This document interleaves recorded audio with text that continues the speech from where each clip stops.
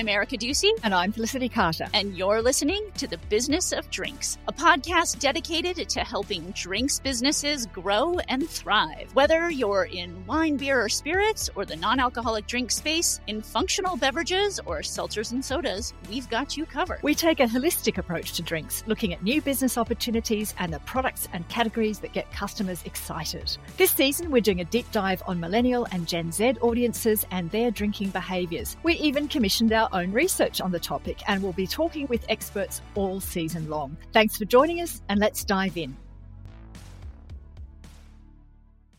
Hello, listeners. I'm Erica Ducey. And I'm Felicity Carter. This season, we're exploring the question on everyone's mind: where have all the young drinkers gone?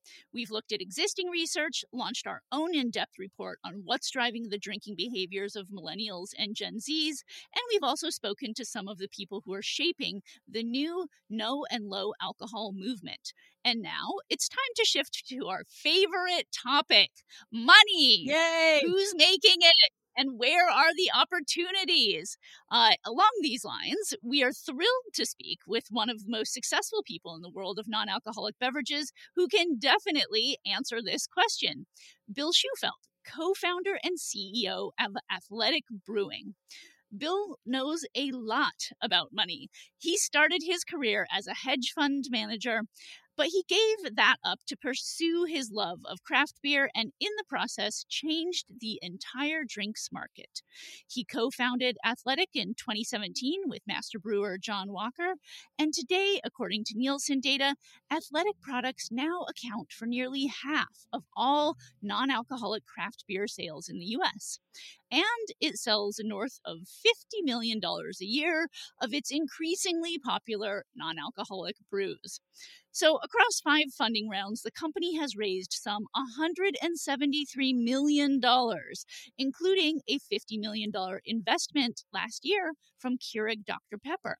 And they've also received investment from several celebrities, including Chef David Chang of Momofuku. Felicity, what were you expecting before you spoke to him? To be honest, I was expecting somebody who was a lot more hard-edged. I thought that a hedgie turned CEO of a multi-million-dollar company would be very driven and tough, and I was expecting someone who was a lot more self-promotional and a lot less willing to answer tough questions. But as it turned out, Bill Shufelt is humble and hardworking, and he has an incredible love of beer and the craft of beer making, and it just shone through the entire conversation. Yeah, I agree. You know, he loves the product so much that he was drinking Athletic's non-alc beers all the way through the interview, which was distracting at first and kind of funny. I've never had that happen. It was really killing me because we did the interview quite late at night, my time, and I hadn't had a drink all day because I needed to prepare for the interview. Watching him slug back the beers, even though they were knowing they were non-alcoholic, was quite hard. But right. And it was mid-afternoon his time, which just seemed so funny. But I mean, because of his product, he can drink on the job. He can drink as much as he likes. Exactly. Yeah. I also got him to hold the packaging up to the camera because I'd heard that one of the genius things he'd done was make the design of the cans look cool and desirable. And this was in a category that until then had been almost stigmatized. And the designs are really cool too. Yeah, I mean, I think the branding is excellent. You know, it feels fresh, it feels modern, you know, outdoorsy, aspirational. And Athletic was 100% responsible for turning around the category of non-alc beer. Previously, it was seen as this backwater of barely palatable products that were about as far from cool as you could get. And as we'll hear from Bill, he was relentlessly made fun of when he'd sample Athletic products at races and events in the early years. There was just so much market resistance to the idea of non-alcoholic beers. So we'll let him tell the story of how he overcame that stigma, because there are some pretty fun anecdotes. Yeah, especially about the people in car parks. That was fantastic. Yeah, so listen for that. And, you know, today not only is there no stigma, but non-alcoholic beer is a lucrative and growing category, and that's largely thanks to Athletic Brewing. Now, speaking of our favorite topic, money, after we finished recording and we'd turned it all off, I actually said to him, could I give him my money and invest in Athletic Brewing? Because you only have to listen to him tell the story to understand why it's a great business. He didn't actually want my money, but he did tell us where there are market opportunities opportunities and how somebody else could come in and make money. Exactly. There are some great insights in there for all startups looking to find their niche and grow sustainably. So let's give a listen. And now, a word from our sponsor, ExcelPay. At the Business of Drinks, we talk about building successful brands. But there's one crucial element that many overlook, the e-commerce experience. It's true. I've landed on so many terrible BevAlc sites with broken links and 20-step checkouts. And don't forget about alcohol sales compliance. Navigating the 3-tier system can be daunting, but it's essential to ensure your operations run smoothly and are legally compliant. Enter ExcelPay. From a one-tap compliant checkout to comprehensive sales data, ExcelPay has you covered and can make your existing site a storefront. Visit excelpay.io/BOD to get an exclusive 10% off your account. That's ACCELPAY.io/BOD. Bill, thanks so much for joining us on the podcast. Thank you for having me. Excited to be here. So I'd like to know, where did your love of craft beer come from? Yeah, so I've always loved beer, good food, good drink, especially good food since I was very young. So I've always enjoyed beer since before I became legal drinking age. But I fell in love with craft beer. I went to college at Middlebury College in Vermont, and very luckily, some of the strongest and best, most respected regional breweries in the U.S. at the time were within a half hour of there, like Magic Hat, Long Trail, and a few others. So, what a great student life. Is that why you chose that college? More the skiing than the beer. All right, okay. The beer was a nice addition, but it turned out, so we could get great kegs of craft beer for during the week, and then we'd have like light beers on tap all weekend when we were drinking in volume. And it was just a great place to go to college. Nice. And so tell me, I know you started out in finance. Now, how did that background prepare you for entering the drinks business, if at all? Yeah, well, very luckily, I was definitely delusional when I came into the beer world. I knew way less than I thought. I'd never brewed a batch of beer in my life, but I did luckily have a lot of business experience and particularly finance experience. And for anyone who's ever operated a small business, especially in growth, the cash needs of businesses are very real. And so the ability to accurately forecast cash, model the business on the fly, constantly be adjusting those things and not needing bankers and stuff to help me do that kind of made fundraising and business building on the finance side like a little bit of a superpower for us. And especially since we are so capital heavy, we've built all our own manufacturing. So where a lot of CPG startups kind of go into the contract manufacturing system and outsource most of the production, Athletic Brewing has been putting metal in the ground since way before day one. That's so interesting, because many people in business say when the business gets the hardest is when they get that first major order, because they don't have the infrastructure to fulfill it and they won't get paid for some time. So it sounds like you didn't face that. Yeah, we did proactively raise enough capital to not only build our first brewery, but do a number of like months of business and growth. I will say the growth still caught us off guard, and we did need to raise more money fairly quickly for inventory. Inventory needs were totally underestimated. You know, it's fascinating because it sounds like you really took a big gamble on Athletic from the outset, right? And you were investing already in building the breweries before it sounds like there was a lot of the financial successes. So what was it that made you take such a big gamble? I'd say passion. Yeah, me and my wife together were we put in about 90% of our life savings into Athletic. We were by far the biggest investors in our angel round to build our first brewery, which was the first non-alcoholic brewery in the country at the time. And I always say to entrepreneurs who ask me about an idea or should they do this, and like someone who's kicking around an idea and debating making a leap similar to what I did, I ask them, is it an idea you care so deeply about you couldn't possibly turn it off? Because with Athletic Brewing, there was an authentic need in my life where I realized that there's a big future for just unmet occasions in the beer world, in the adult beverage world in general. Like, people are not drinking 99% of the hours they are awake. Non-alcoholic beer was 0.3% of the beer market before we got going. And that almost seemed totally backwards to me. But there were no products, no cool marketing, nothing to help people bridge that gap. And so the economic opportunity was like so obvious to me, but I already had a good economic opportunity in the hedge fund world. So I thought it wasn't meaningful enough for me to resign and do it full time with a lot of risk attached to it. What did make that happen was I realized what a need there was out there in the world.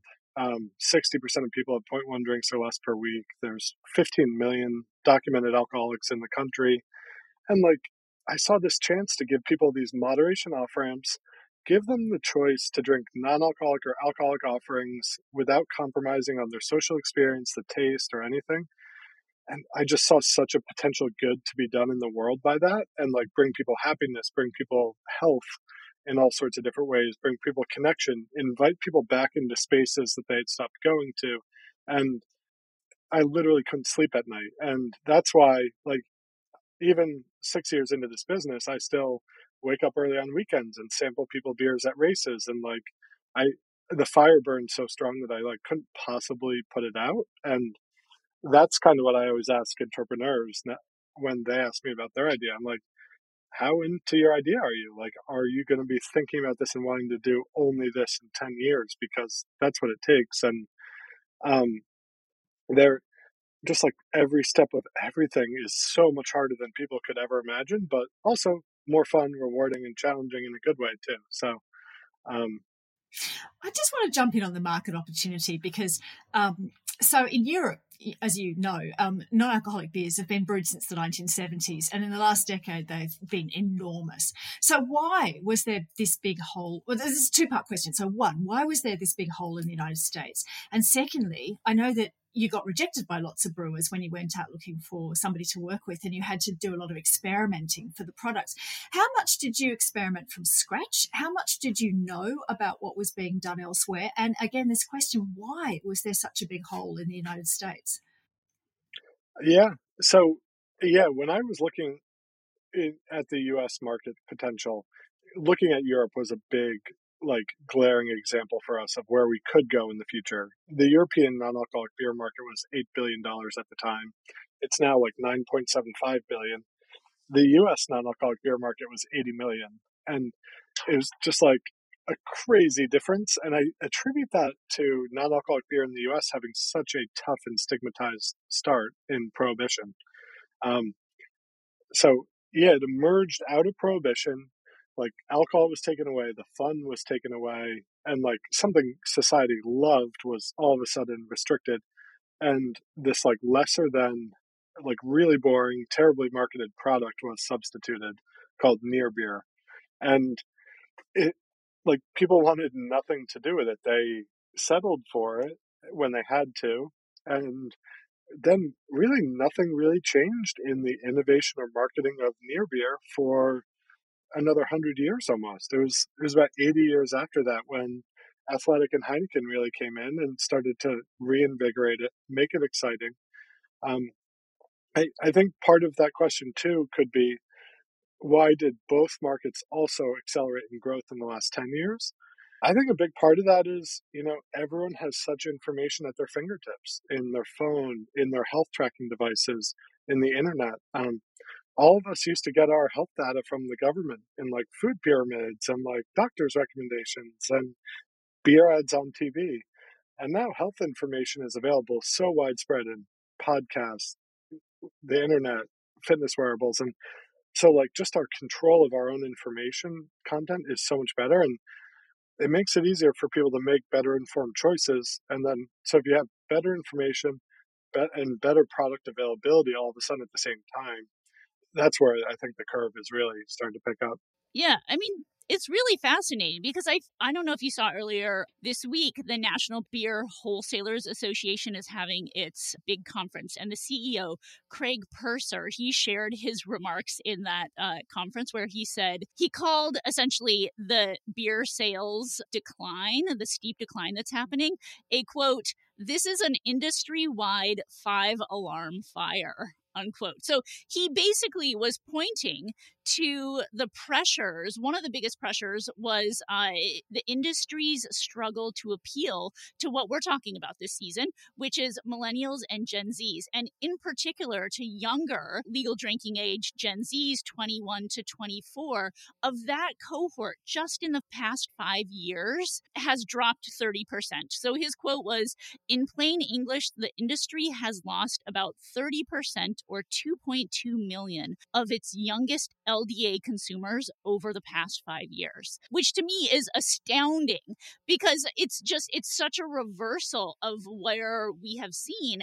And, that's on the one side of the poll over here. And then on the other side, we have non-alc beer, which by a long shot is the fastest growing part of the beer industry. Looking at Nielsen stats, some 352% growth. So I think it's really interesting to me that, we hadn't totally connected that before. I think we have talked a lot about that there is this, sort of, we see people on YouTube, on social media, etc., sharing all this information, but that it's actually on your phone at your fingertips, I think makes a huge difference. For sure. So when you're talking to younger people, I know you go and hand out things at all sorts of places, what are people telling you about why they drink alcohol or don't drink alcohol? Yeah, and so even to loop back on the other comment too, athletics' general stance is we never approach it from a soapbox stance where we're telling people you shouldn't drink or anything like that.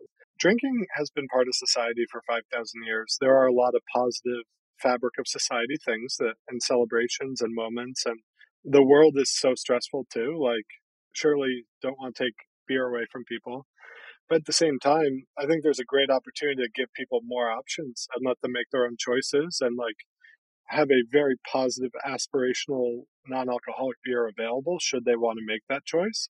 What we end up seeing is that people make that choice more and more frequently, and they may keep their alcohol occasions and then drink non-alcoholic beer through the week. And it's all these in-between paths, and there's obviously a big trend about declining alcohol consumption, especially in younger consumers who actually happen to be the highest volume consumers of alcohol too, which is doubly concerning for the alcohol industry. But Athletic is very proactively working with the industry. We work with beer distributors, we work with industry partners, the on-premise, everything, with education. And we're like, hey, there's this really exciting avenue of growth that could save the industry, right over here, put us in. And we're seeing retailers put non-alcoholic beer in the cold box, get people excited about it, cases on the floor for 4th of July, Labor Day, and big holiday periods. And so it's really exciting to see the industry really start to embrace non-alcoholic beer because they're realizing it is a potential volume saver. And then, when we sample, we really just let people make the choices for themselves. We tend to make availability and marketing has to be there so that the choice is easy for people.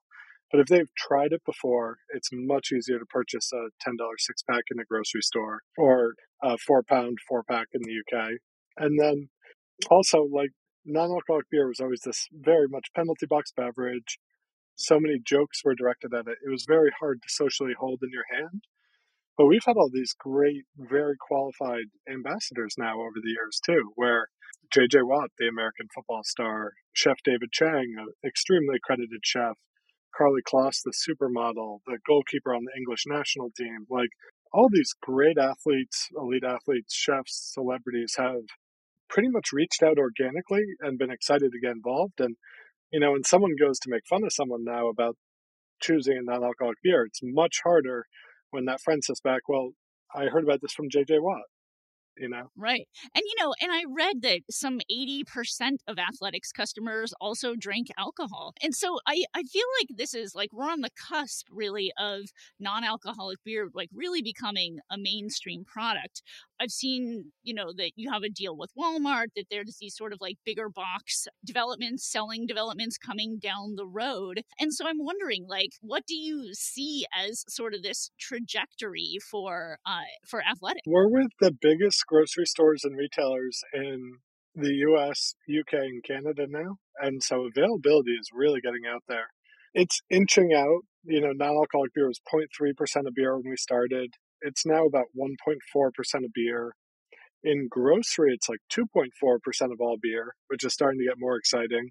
In natural channel grocery, so the high end, more health-forward grocery stores in the U.S., non-alcoholic beers actually pass 10% of all beer sales in those channels. And so that's starting to point to a really exciting future, because what natural channel looks like today, Yeah. the entire industry eventually tends to catch up with over time. So it's a really exciting indicator of where we think we're going here. Yeah. Well, let's talk a little bit about the products themselves. So I'm curious to know, was there sort of an on-road product that built the athletic brand, or what did that sort of product mix look like, knowing that now that last year you guys released 75 different beers? Yeah. So we knew we couldn't get a ton of retail facings from the start, but we have always offered a ton of variety on our e-commerce. Our lead products to start were our Run Wild IPA and then our Upside Down Golden Ale. So like a classic West Coast IPA and a really nice, crisp blonde ale that balance out nicely on the craft spectrum.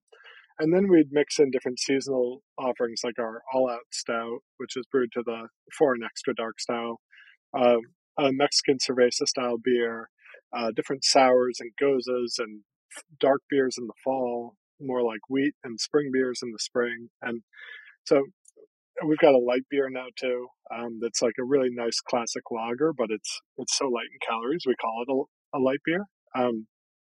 And so it's a really well-rounded 5 beer portfolio lineup at retail these days. But I would say Run Wild and Upside Down, the first two I mentioned, are our 2 leading beers that they've won the most awards in the category. They're our most popular beers, so we tend to lead with those 2. The Radler, yes, yeah. Yeah. I'd say that my favorite find of the summer was the Lemon Radler. Felicity, are you familiar with this category, like of these Radlers? Yeah, because you're in Germany, so you must. Yes, yeah. And so this is it actually lemonade? I wasn't sure if it was beer and lemonade, but it's like more or less. It's like this really citrusly, and I found it at a restaurant and had it with a lobster roll up in New England, and like so delicious. And I think like there's just such a diversity of flavors, and now even sort of like fancy amazing restaurants. This was on their patio, so less fancy and amazing, but like everywhere is starting to serve athletic. Oh, thank you. We actually worked on development of that recipe with Chef David Chang. Oh wow. And yeah, it is.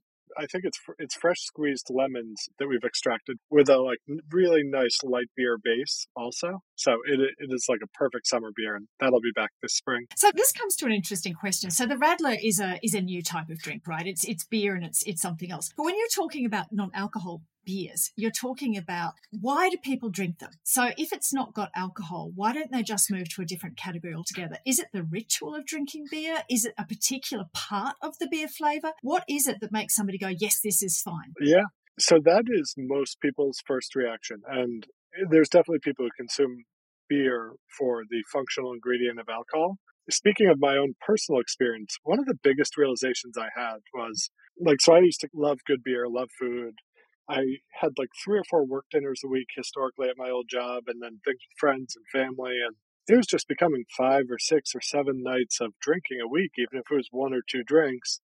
And I wanted to be in all those places, but I didn't want the alcohol. And when I stopped drinking about 10 years ago, one of the most shocking things to me was that I was having as much fun in all those places without the alcohol. It actually had nothing to do with the alcohol. And then I realized, I was like, most of the effects of alcohol like don't even hit you for like 2 or 3 hours after you arrive.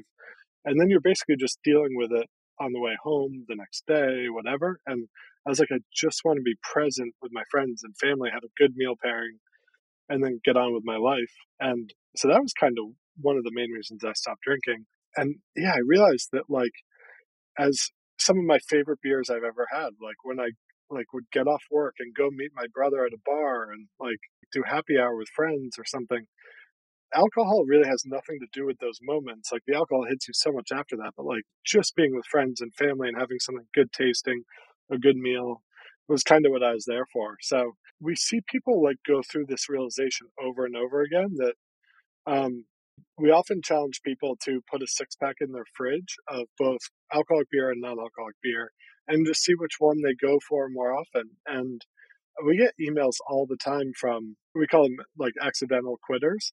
And it's just like so surprising to them that they like feel compelled to reach out to the company and be like, I had no intention of drinking non-alcoholic beer or stopping drinking.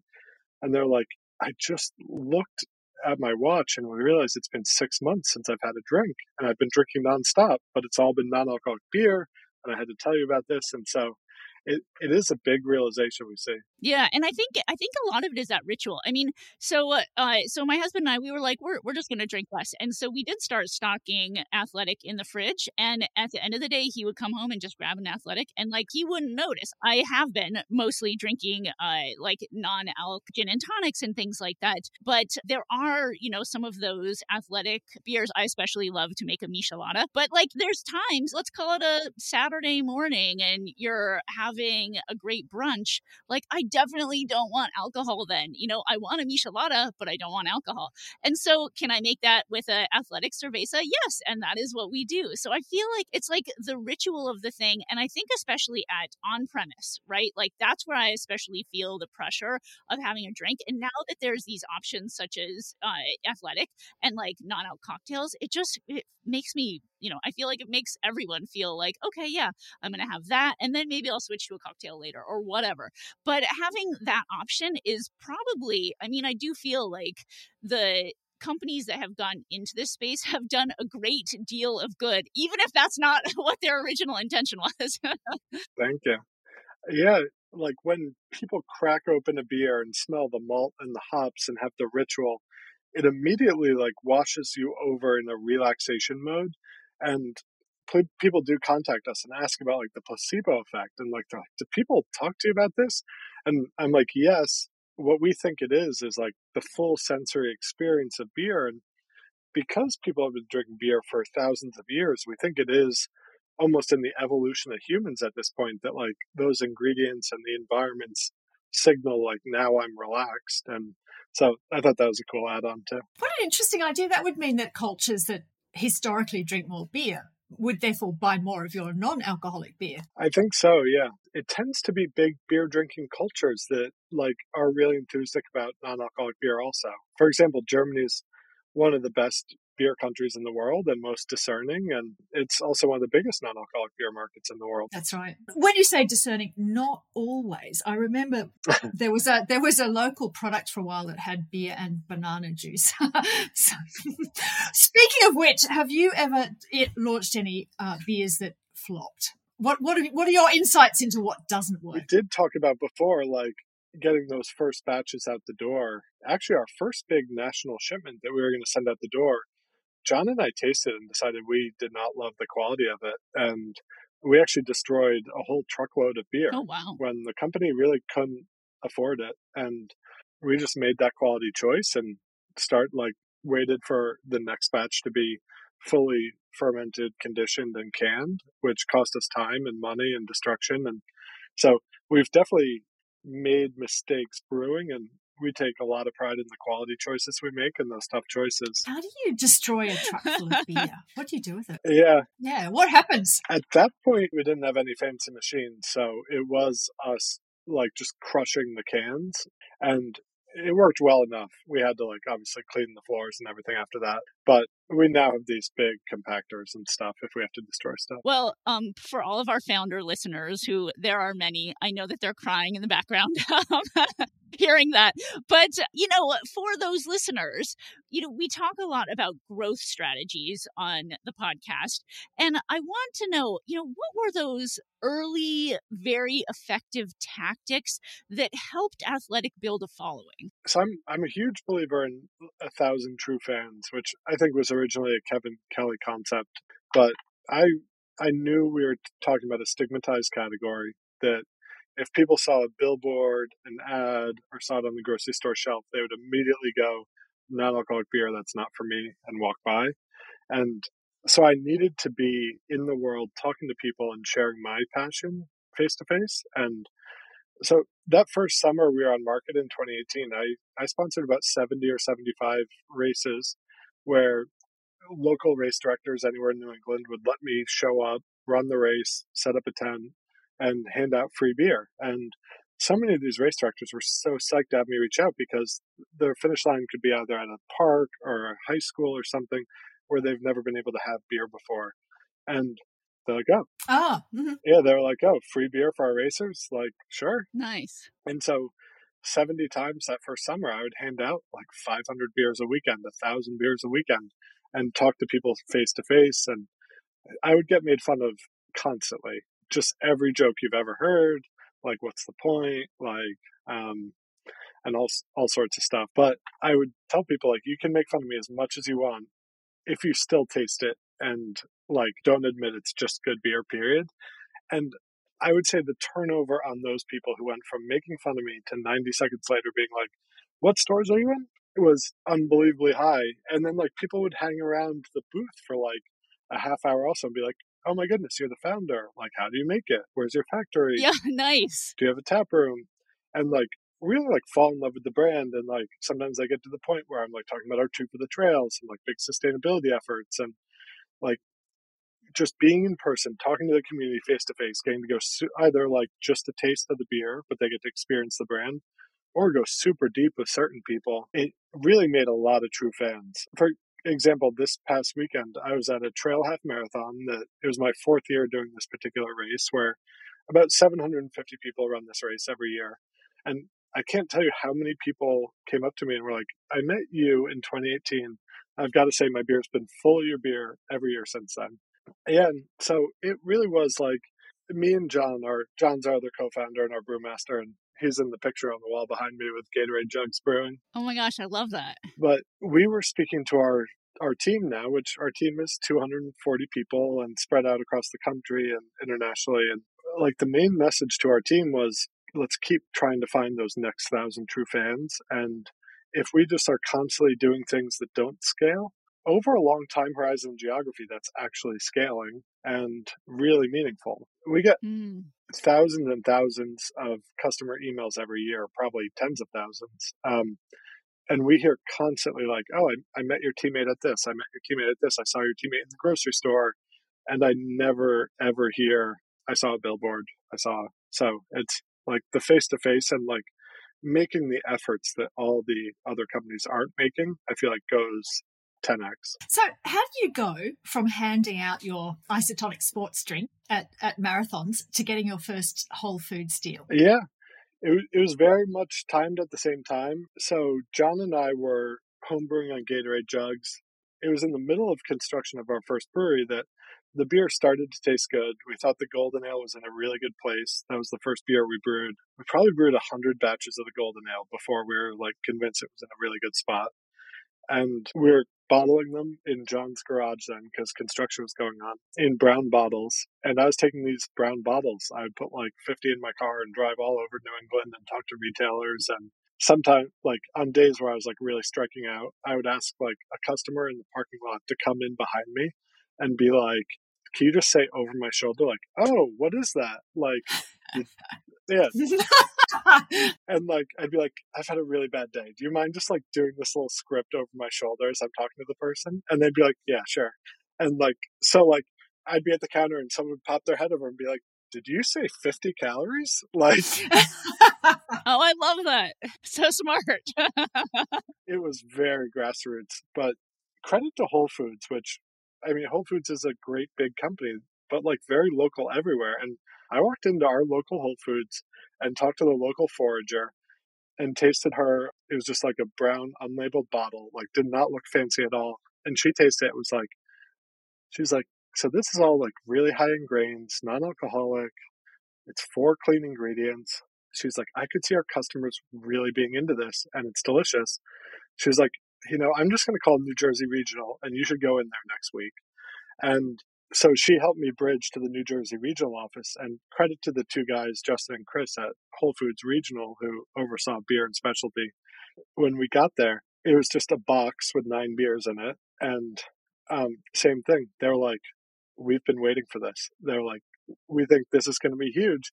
And they were like, we'd love to test you in the Connecticut stores. And they didn't even ask, like, what do the cans look like? What does anything look like? They're like, we love this. We love your ethos. We love your company mission. And so they gave us a trial in Connecticut. And then they were the first retailer.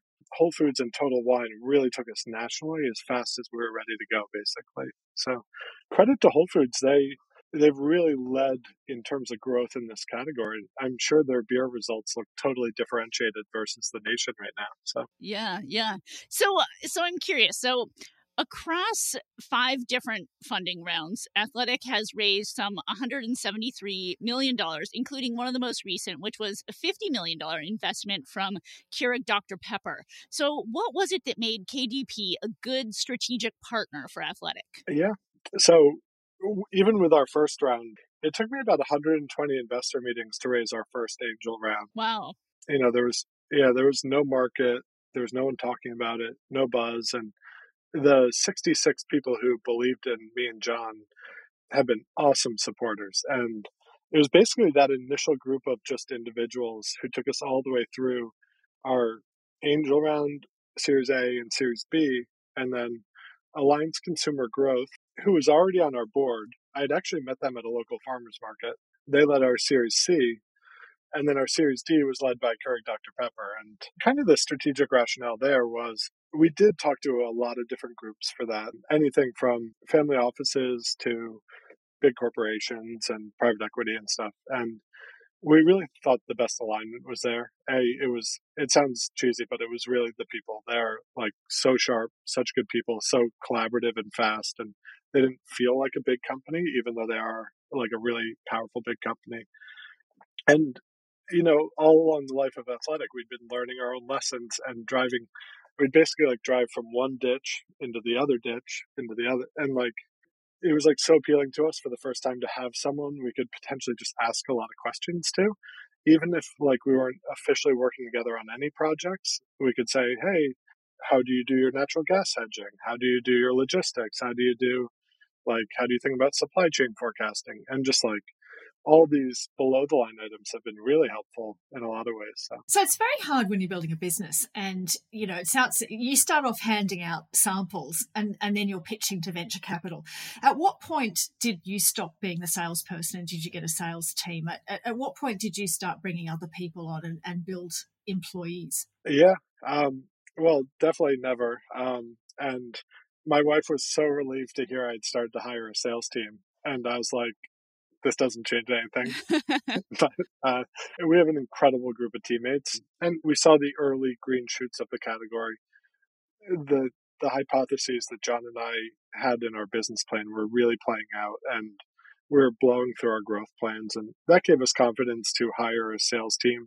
Probably faster than sales warranted, but I do think that in-person connection, having someone in every state that we sell beer in, is so important to be talking to retailers and stuff. So we did build out our sales team ahead of schedule. And the team has been so impactful in building Athletic. We've been incredibly lucky to get some really passionate and talented people. And even though the first 2 ideas came from me and John, like almost every idea since then has come from our amazing team. So we have 244 teammates spread across the country. Wow. So let's talk for a minute about channel strategy. So we've got, DTC, then we've got the retail bricks and mortar, we got hospitality. What channels are you really seeing either grow or shrink? And I'm curious about what that says about the overall consumer purchasing landscape, and particularly because we've talked so much about how expensive it is from a customer acquisition cost online, a lot of challenges that founders sort of across the board are facing at brands. What are you seeing? Yeah, it's a great question. And I'm a firm believer that the pendulum swings also. When we launched in 2018, there were really almost no beverage brands, even outside of beer, on D2C. And yeah, everyone told me that like we were silly for thinking about actually packing and shipping beer in the mail. And I was like, it's legal and we don't have to launch full retail distribution to get beer all across the country. And I was like, if 10 people order a day, I'll mail 10 packages. And that's what it started with. And it very quickly scaled up from 5 a day to 10 a day to 30 a day. And then I was coming in on Mondays and 90 orders would have come in over the weekend. And it really built on its own. And definitely a credit to the product John and the team were making. So like the pendulum was all the way at zero before. And then I think over the last like I don't know what year Warby Parker started, but it might have been like 2014 around then or something. And Instagram was like a year or two before that, probably. And the growth curve and the speed of startup expectations just went off the charts. And people came to think of like starting a business as a like 3-year journey, like start to finish. And where really that's just like not how business had ever worked. Like sure, like lightning in a bottle does happen sometimes, but like starting a business is usually a decades long commitment. And I think in the 2010s and early 2020s, people got conditioned to things happening overnight, 20% monthly sequential growth, hundreds of percent year over year growth, dumping as much venture capital as you can into the ad machine and just fueling a parabolic curve. And it was just all so unsustainable. Like everyone's using the same software plugins, websites, digital ads, and the same agencies running the same playbooks. And I think consumers just got sick of the inauthenticity being like sold to all the time. And I think people also lost sense for building stable financial businesses too. And so there was a while in 2018, 2019, and 2020, I'd say mostly 2018, 2019, where like digital advertising was incredibly effective. 2020, we were very lucky to have built an e-commerce platform ahead of the pandemic. So that was all set up and ready to go. We had in-house fulfillment also, so we didn't have to rely on supply chain or anything. But then 2021, a year into the pandemic, the whole space got completely crowded and kind of hit a wall on the other side of the pendulum. And now it seems to be going back towards the zero side, like pretty fast. And I feel like in the middle is somewhere the right. Like I think businesses need to be true omni-channel businesses. There's certain customers who are forever online customers and love the convenience. And I think there's certain customers who love the retail shopping experience. And I think there's less crossover than people think. And so I think you have to be thoughtful about how you approach all areas of business. But at the same time, it is amazing that entrepreneurs can find MPV and proof of concept in an online format and like run small tests and iterate. And at Athletic Brewing, early on we used e-commerce as like a national tap room essentially, so we could talk directly to our customers, get their feedback directly, and iterate as fast as we could. Now we use e-commerce as an innovation channel where most beverage and CPG companies test all their innovation on retailer shelves. And Wow. for example, some of the big beer suppliers launch like 35 or 50 innovation products a year on retailer shelves, and they might only keep 5 of those for the next year. And so it is all this like churn and waste at the retail and distributor level, where Athletic can do all that testing on our own platform, get direct feedback, release things a couple times, see what's super popular. Yeah. And then when we go to a retail and distributor, we can go, this is by far and away our most popular product of last year.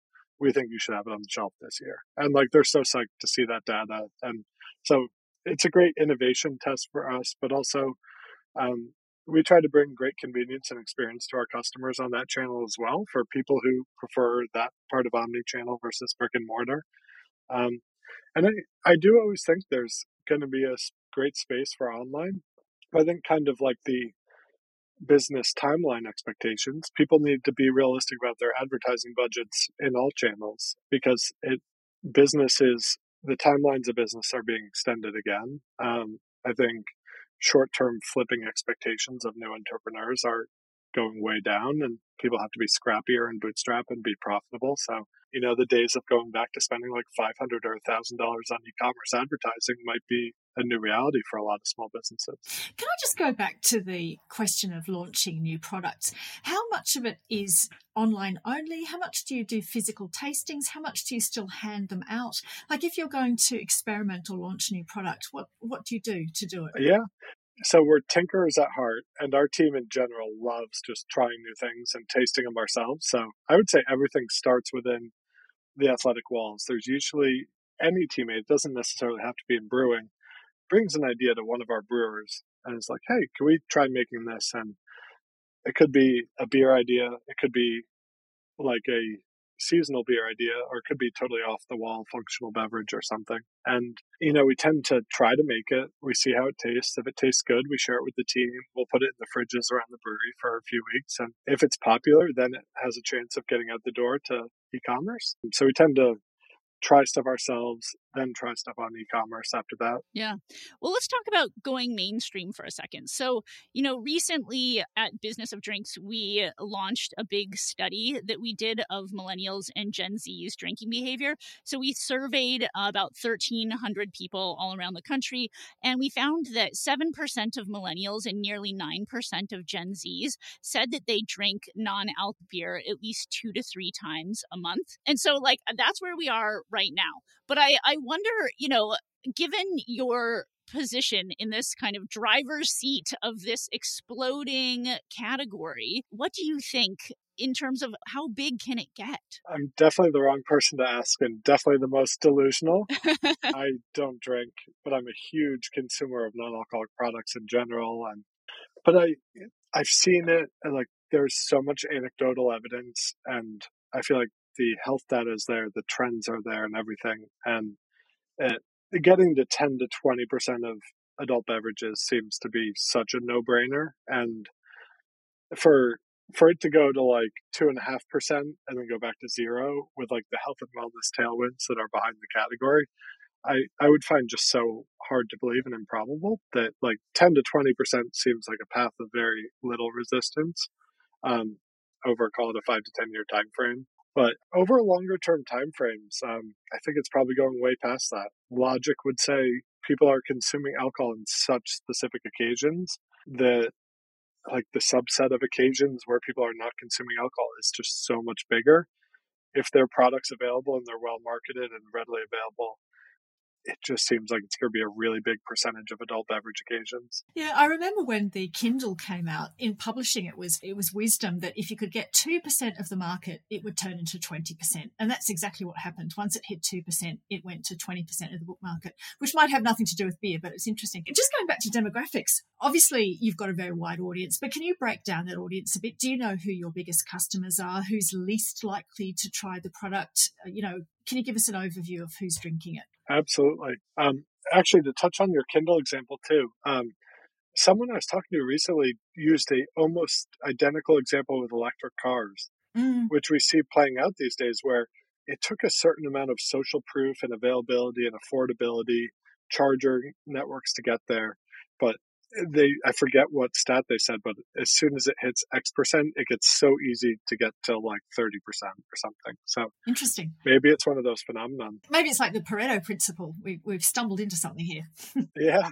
We should look for other things that are crossing 2%. We should, and then we can launch a paper. Yeah. And you can get out of beer and go into research. Okay, so demographics. What do you know about the demographics? Yeah, so we walked into a really interesting category, both where non-alcoholic beer was when we entered the category, but also where beer in general is and who beer speaks to. And beer in general for a long time has been almost 70% male and 30% female.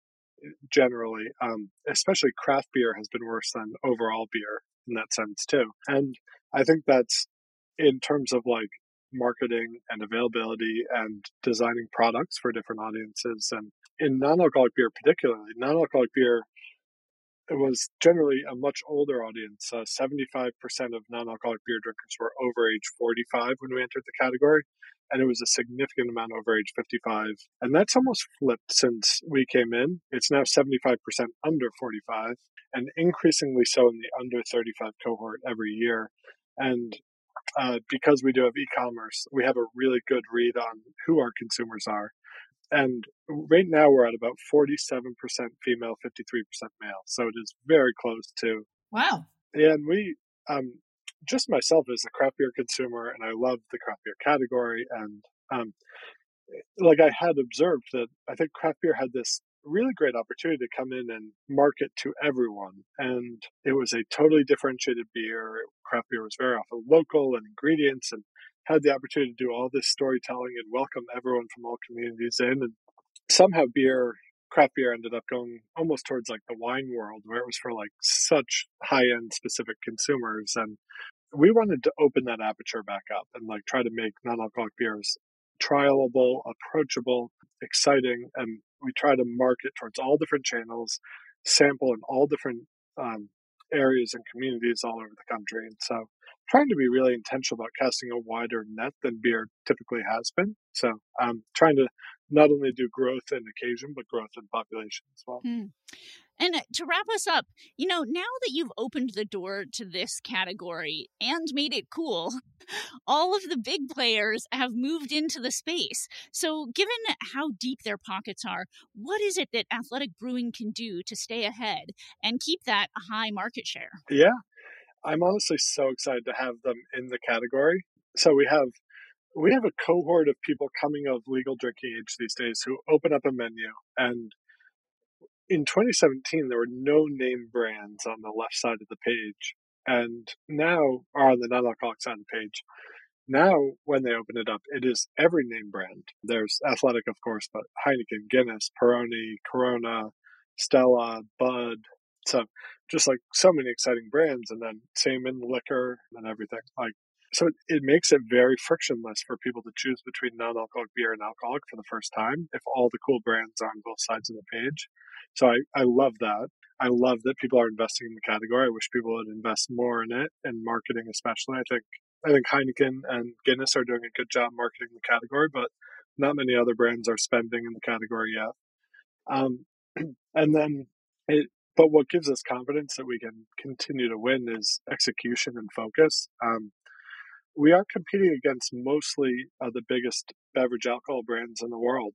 Athletic drove the most dollar growth in the category in 2023, but the 6 next brands after us are the biggest beverage alcohol companies in the world. And so it's not easy competition, but they have big portfolios. So while their budgets are big, their budgets and focus for non-alcoholic beer tend to be very small. And if employee XYZ from number 3 biggest beverage alcohol company in the world walks into a retailer, they've got an iPad with probably 240 different priorities on it. And non-alcoholic beer is number 67.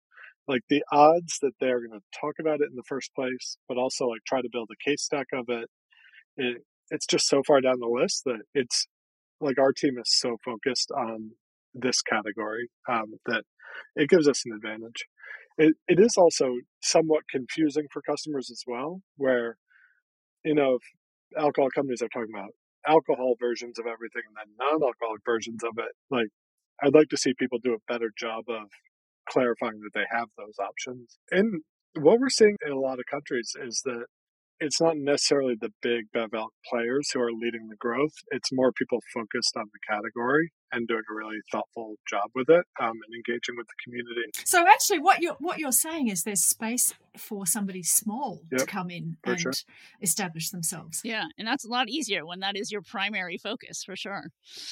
Well, thank you so much for coming on the podcast, Bill. This has been such a fascinating conversation. Yeah, it's been amazing. And I will say that as we've been recording, Bill has been sipping an Athletic brew the entire time, and now I am thirsty. Well, yeah, it's super easy for people to get it. More information on athleticbrewing.com. But thank you so much for having me on. It was so much fun. Find out more about Millennial and Gen Z audiences. We've surveyed more than 1,300 Gen Zs and Millennials from across the US, asking them everything we wanted to know. We worked with a designer. It's very easy to navigate and understand, and it's available through researchandmarkets.com, one of the world's best market research stores. The study offers a clear action plan to everyone who works in beverages, from alcohol brands to soft drink companies to regional wine bodies to importers and distributors. It's for anyone who's looking to understand Millennial and Gen Z drinking behavior and to sell more effectively to these younger audiences. From what styles people are drinking at which specific occasions to what motivates them to choose and buy what they do. There are plenty of insights to help marketers and producers with their product development, sales and advertising. So, Erica, how do people get hold of it? Well, we've made it very easy. We've got a link to the report in the show notes, or you can go to researchandmarkets.com and search for the name of the report. It's Millennials and Gen Z.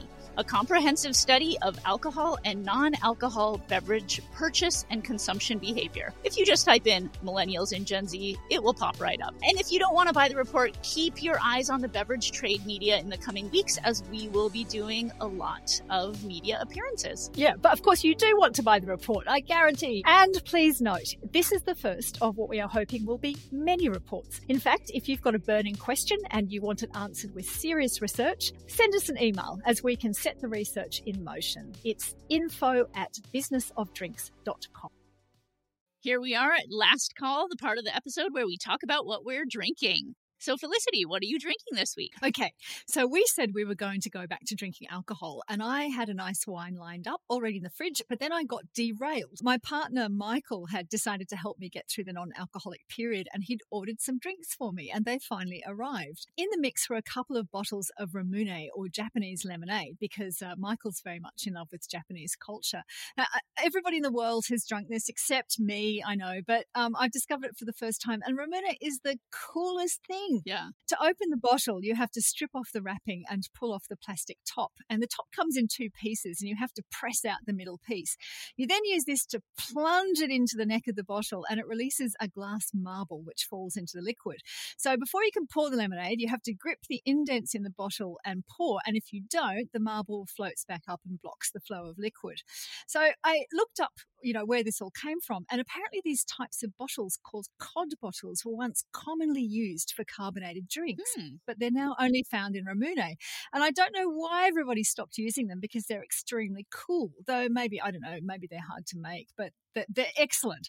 So the drink itself was introduced into Japan in the late 19th century by a British pharmacist who sold it as a protection against cholera. No way. Does it protect against cholera? I very much doubt it, because it's very sugary. And if you drank too much of this, I think you would be running for the water, which if it was cholera filled, would be no protection. So I don't think it's a drink I'm ever going to embrace, but I think everybody should try it at least one, because it's amazingly good fun opening and pouring it. And it comes, needless to say, in lots of flavors. What about you, Erica? What have you been drinking? Yeah, on Ramune, they're so popular here in the States. You go into the Asian markets and there's a ton of flavors. So my kids, they love the peach flavor, there's strawberry flavor, lychee, all these different things. And it's just like this sort of like tactile pleasure out of like plunging that little marble in there. And even my 8-year-old, she will not have it if my husband or I try to help her plunge the thing down, which is kind of difficult. She has to do it herself. But it's so cool that that's what helps, like that's what gives it the carbonation in this drink, which is just like so unusual. Yeah, it's fantastic. Okay, so what have you been drinking? So, finishing up on the non-alc sort of tangent, there is one cocktail that I am so excited about. So St. Agrestis is a company. It's a distillery in Brooklyn. It makes its own spirits, liqueurs, and vermouths. And I know it mostly for its high octane products, which include this awesome boxed Negroni. It's like 1.75 liters. And this is like the thing that, if you bring this to the house party, you are the star of the party, because it's such a cool product and a cool thing. And the quality of the Negronis are just amazing. But I first became acquainted with them probably in 2018 or so, when they started doing this very cool shaped bottle that's a high octane Negroni in this sort of triangular bottle. It's great packaging, and you can pop them into your bag, drink at the park or at the beach or wherever you're looking to take a portable cocktail. So a couple years ago, when they started introducing the non-alc versions of their products, I knew they'd be pretty good, but I hadn't tried them until recently. And I have to say, from a flavor perspective, the Phony Negroni, which is their sort of core offering, cute name too, it's virtually indistinguishable from a high octane Negroni. It's got those same juniper and citrus notes, the same bitterness, the same sort of viscosity, largely from sugar in this case. And the only place that it differs from the high octane version is that they add a bit of carbonation in this non-alc product to mimic that bite that you would typically get from alcohol. And I mean, it really is just an incredible product. And I've seen it start to pop up, not just at retail, but also at restaurants and bars. And they, bring the bottle over to your table and pop off the top and, pour it over ice with an orange twist. And you've got a very high quality Negroni. And along with the Negroni that is the core sort of product, they also have some new ones I noticed that I have not yet had the chance to taste that are non-alc products. It's a Mezcal Negroni and a non-alc Amaro. So I'm looking forward to trying both of those. But yeah, this is another brand in the alc and non-alc space that is really crushing it. It sounds amazing. I'd love to try it. But it seems to me that bitterness has a lot to do with whether something works as a non-alc product or not. Derek Brown talked about piquancy and anything that's got that citrus, acidity plus maybe some orange bitterness seems to work really well. Yeah, definitely. I think there's really something to that. It's just that layering of flavors that gets you so close to it's like the dupe of the full strength one or the analog, really. And they're just so close to the high octane version that I really feel like I don't miss the alcohol. And hey, maybe even feel better the next day. So there we are. Well, that's it for this week. Thanks so much for joining us. Thank you for joining us today on The Business of Drinks.